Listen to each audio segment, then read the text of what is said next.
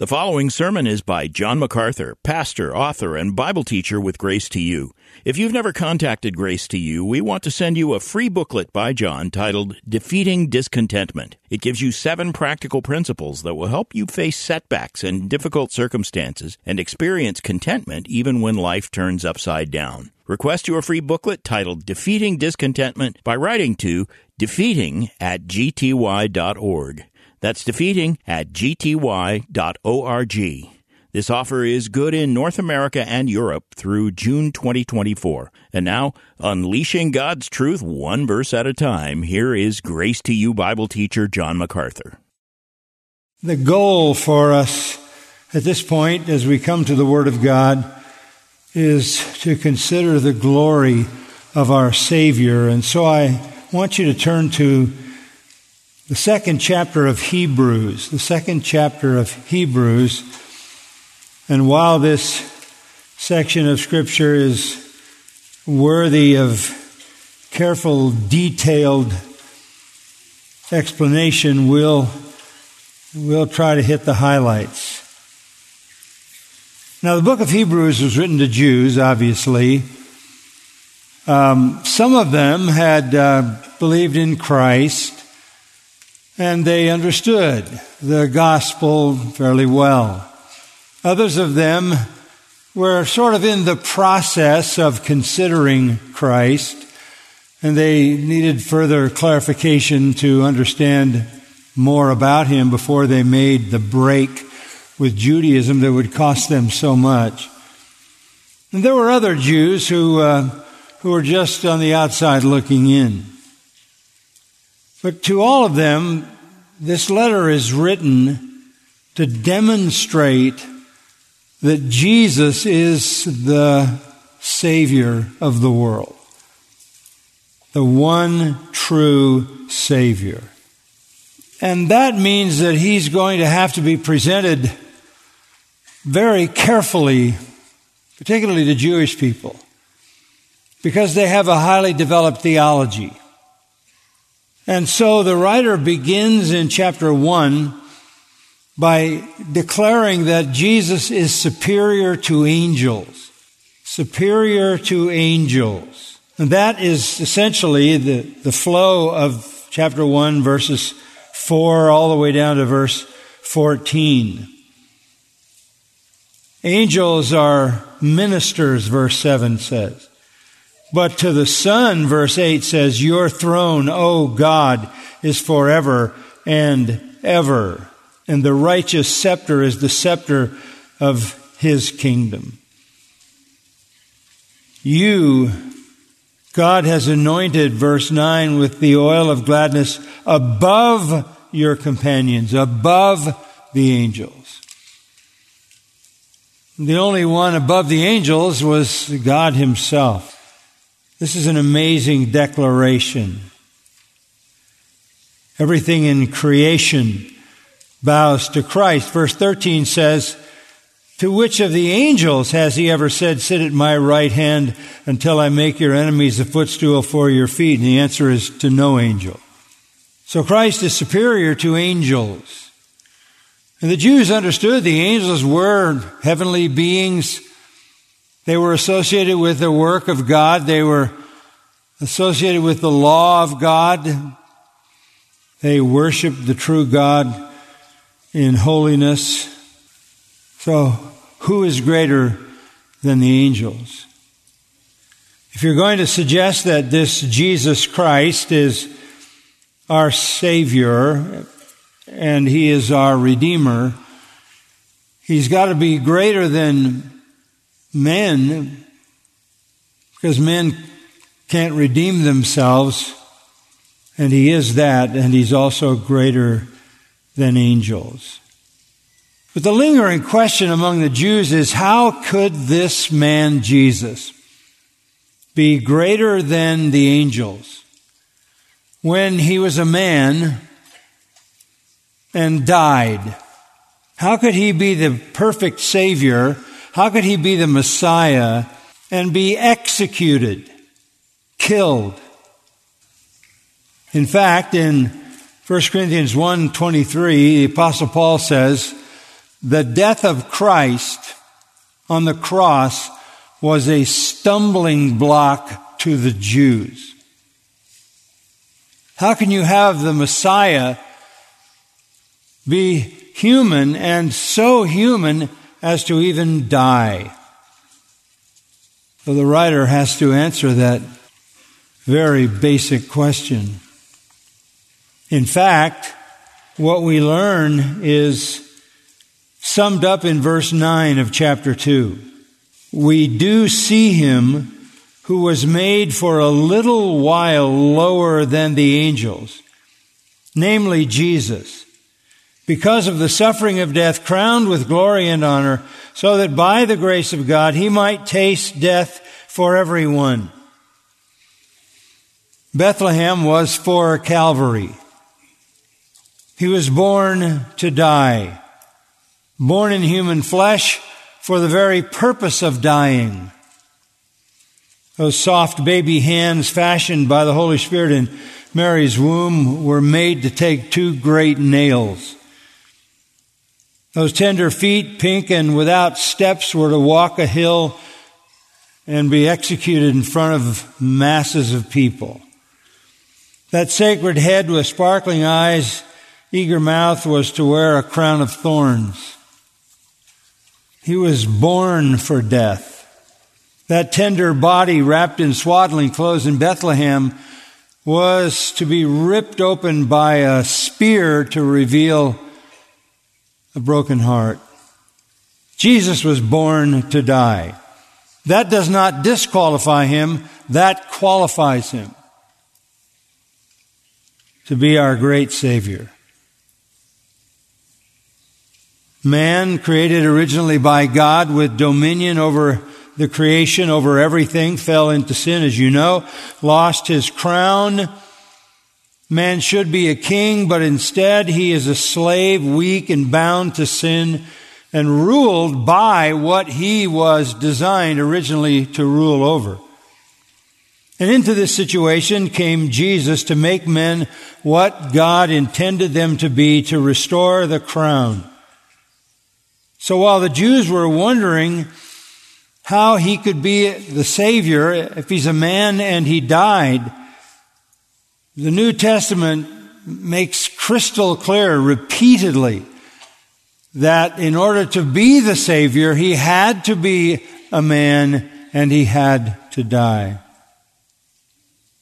Dying as a man qualified him to be our great Savior. As you look at verses 9 and following down to verse 18, just kind of looking at them in a light fashion for tonight, Jesus is presented as our great Savior by 5 perfections. First, he is our substitute. Second, he is our sovereign. Third, he is our sanctifier. Fourth, he is our Satan conqueror. And fifth, he is our sympathizer. Now, these are familiar to you as a believer, but beautifully and magnificently that all comes together in this particular text. Let's look at verse 9, where we see Christ as our substitute. Again, we see him who was made for a little while lower than the angels. We learn from chapter 1 that he was above the angels. The angels were ministering spirits, and he was the sovereign ruler who sat at the right hand of God. But for a little while, he was made lower than the angels. This Jesus, because of the suffering of death, he had to taste death for everyone.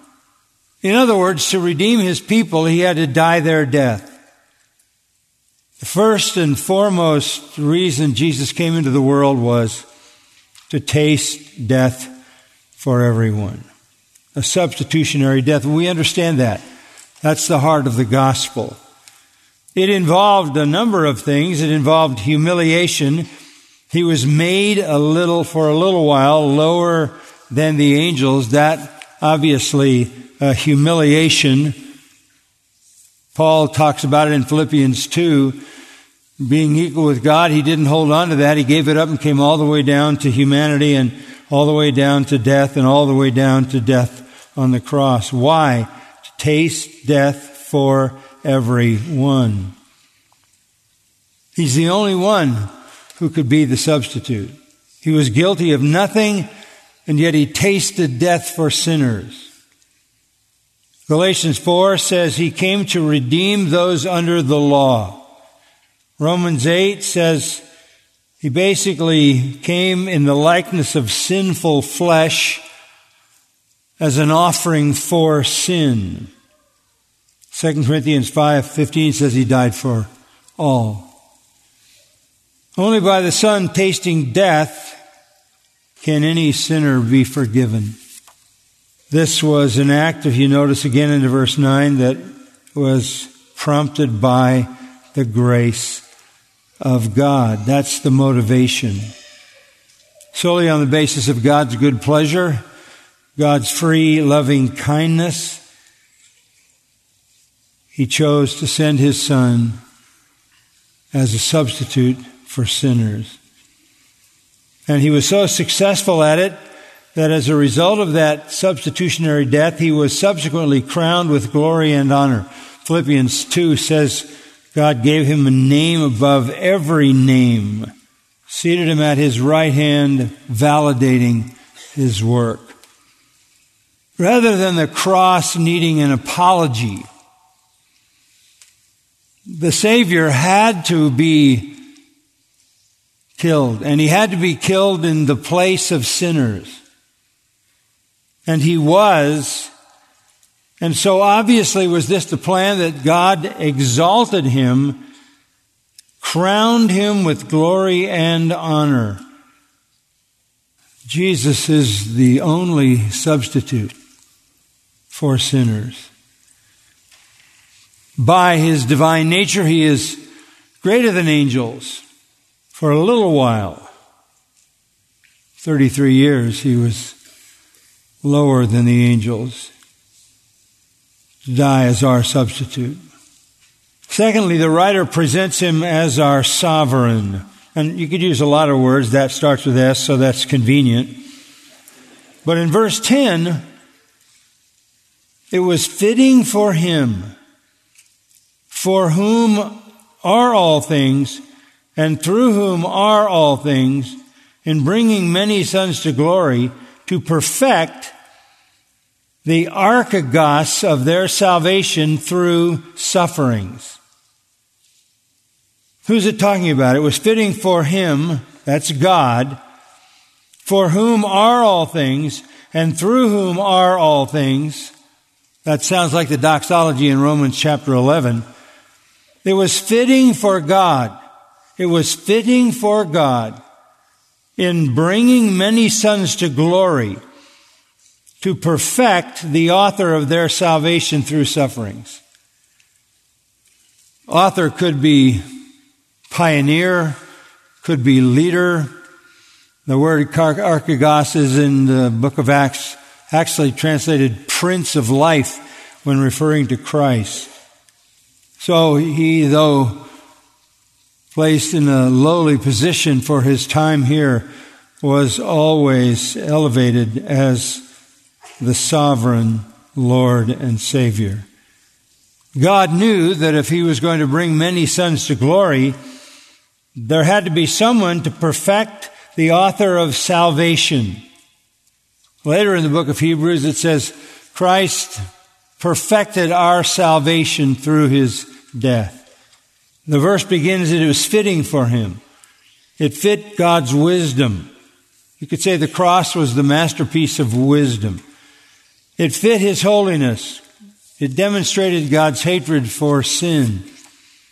It agreed with his grace because it was an act of love to bring forgiveness. It was fitting with his powers, the greatest power display ever. Christ endured a few hours of darkness took the full fury of the wrath of God for all the people who would ever be saved through all of human history. He is the Archegos, the leader, the prince, the pioneer, the source. That word is an interesting word. It has to do with a person who begins something and takes other people with him, like a father of a family, or someone who founded a city, or someone who blazed a trail for others to follow. And in that sense, he is our sovereign and our king, and he brought us into his kingdom. He's our leader. His ability to lead, his ability to rule, his ability to lead us to God, to show us the way to God,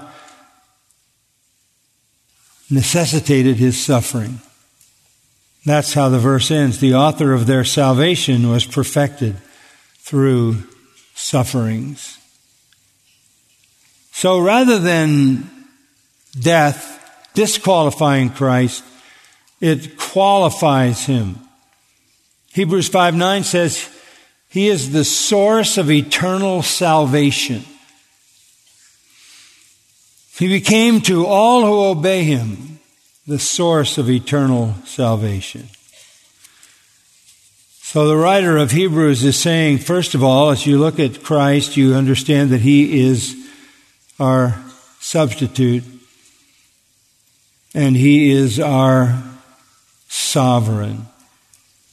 He is the author of our salvation, the pioneer, of the trailblazer, the one who leads us to God.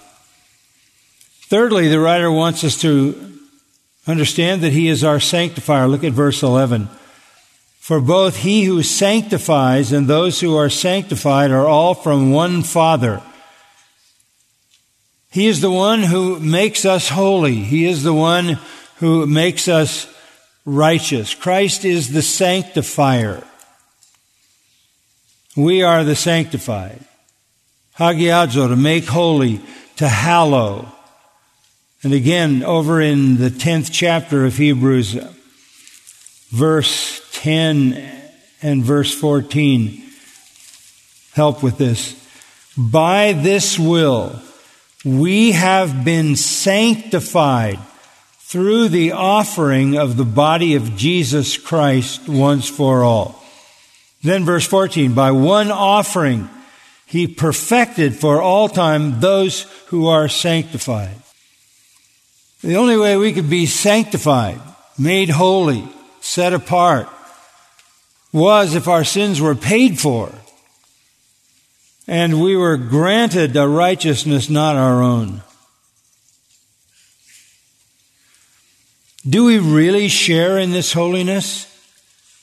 Look at verse 11 again. To this degree, that he's not ashamed to call them brothers.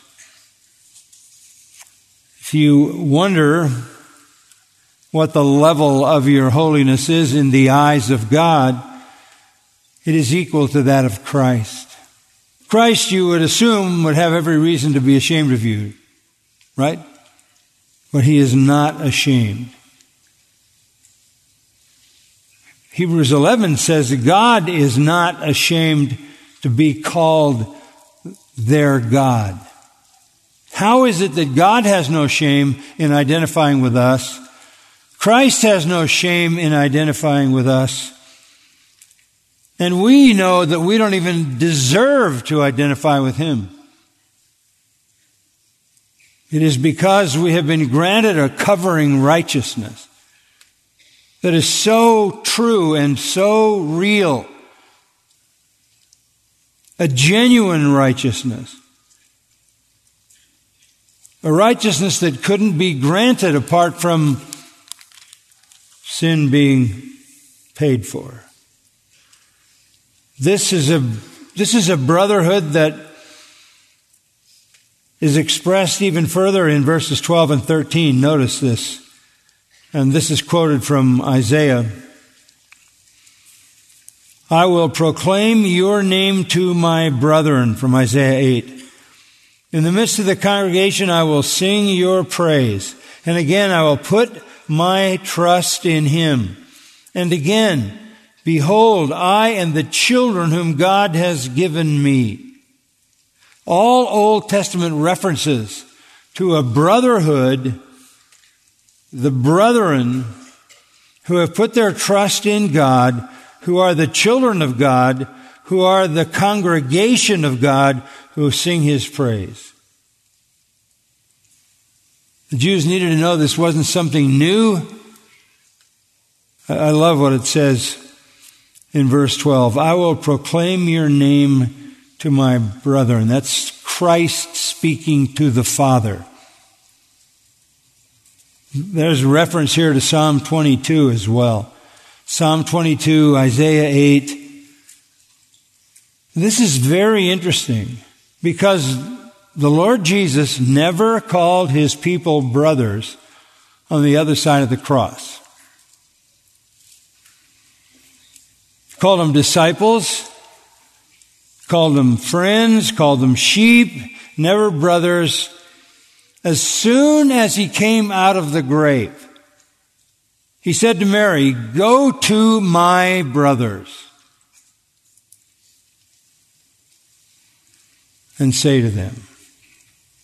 The cross and the resurrection declares him to be the perfect Savior, sanctifier as well, who provides eternal sonship for all who put their trust in him. And the assembly or the congregation singing praise has the Messiah in the midst. These are incredible realities. Those who trust in him are brothers. How blessed to think about that when we're called to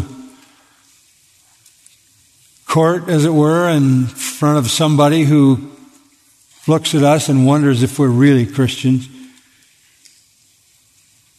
How challenging it is for us sometimes in our fallenness, even as believers, to wonder whether we really belong to the Lord. No, if you are in Christ, you have been sanctified, and when God looks at you, he sees you covered in the righteousness of Christ. You are a brother of Christ, a joint heir with Christ, and Christ is not ashamed of you, and God is not ashamed to be called your God.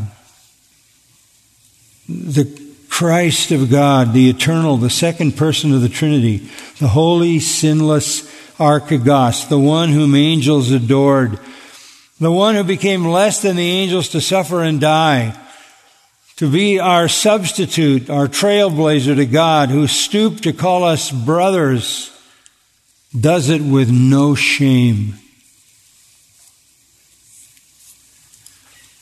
In verses 14 and 15, we find another aspect, another perfection. He is our Satan conqueror. Verse 14. Therefore, since the children share in flesh and blood, he himself likewise also partook of the same, that through death he might render powerless him who had the power of death, that is the devil, and might free those who through fear of death were subject to slavery all their lives. Our substitute, our sovereign, our sanctifier, crushed Satan's head. Crushed Satan at the cross. He did it by sharing in flesh and blood. He did it through death.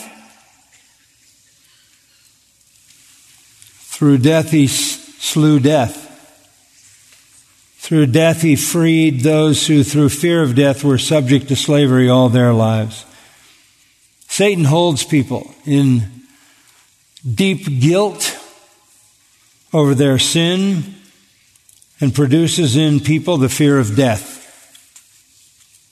That's a tool of Satan. The power of death here is kratos, means his dominion. Death is Satan's domain. That's why Paul says to Timothy that Christ Jesus abolished death and brought life and immortality to light. When he died, he destroyed the devil. He neutralized his power. The whole world is terrified of death, obviously. Christ has taken all that fear away. And to die is gain, right? Far better to depart and be with Christ. Now, Revelation 1:18 says, Christ says, I have the keys to death. There's one more glory that belongs to our great Savior. He is our sympathizer. Verse 16. Surely he does not give help to angels. There's no redemption for angels. No salvation for angels. They are holy permanently. They never die. They never die. He doesn't give help to angels, but he gives help to the descendant of Abraham. Therefore, he had to be made like his brethren in all things, so that he might become a merciful and faithful high priest in things pertaining to God, to make propitiation or satisfaction for the sins of the people. And then verse 18, for since he himself was tempted in that which he has suffered, he is able to come to the aid of those who are tempted. Amazing. He was made like his brother in all things. He was hungry. He was thirsty. He was overcome with weariness. He slept. He was taught. He grew. He loved. He was astonished. He marveled. He was glad. He was sad. He was angry. He was indignant. He was grieved. He was troubled. He was overcome. He exercised faith in his Father. He read the Scriptures. He prayed all night. He sighed when he saw a man in need. Tears fell from his eyes when his heart ached. He was like us. Why? So that he could come to the aid of those who are tempted. So the Jews may have thought that this Jesus was disqualified from being the great Savior. But the fact of the matter is, he is the only one qualified. Our substitute, our sovereign, our sanctifier, our Satan conqueror, and our sympathizer. Christ is all. Christ is all. He understands our needs, our joys, our sorrows, our struggles. So when you think about coming to the Lord's table and offering thanks for Christ tonight, think about it in the richness of what we just saw in Hebrews 2. Let's bow in prayer. Father, every revelation of Christ is a treasure. Every revelation of Christ is a heavenly gift. We thank you for the gift of that chapter we looked at a little bit tonight. Enlarge our understanding of our Lord. Help us to see him for everything that he is. To see the majesty and glory of his person. And to realize that he alone is the great Savior. You've been listening to John MacArthur, Bible teacher with Grace to You. For free access to all of John's lessons and a listing of study Bibles and books available for sale, visit Grace to You's website at gty.org. John MacArthur and Grace to You reserve all copyright protection under applicable law. Our copyright policy is available at gty.org, and it includes instructions for and limitations on duplicating this digital file.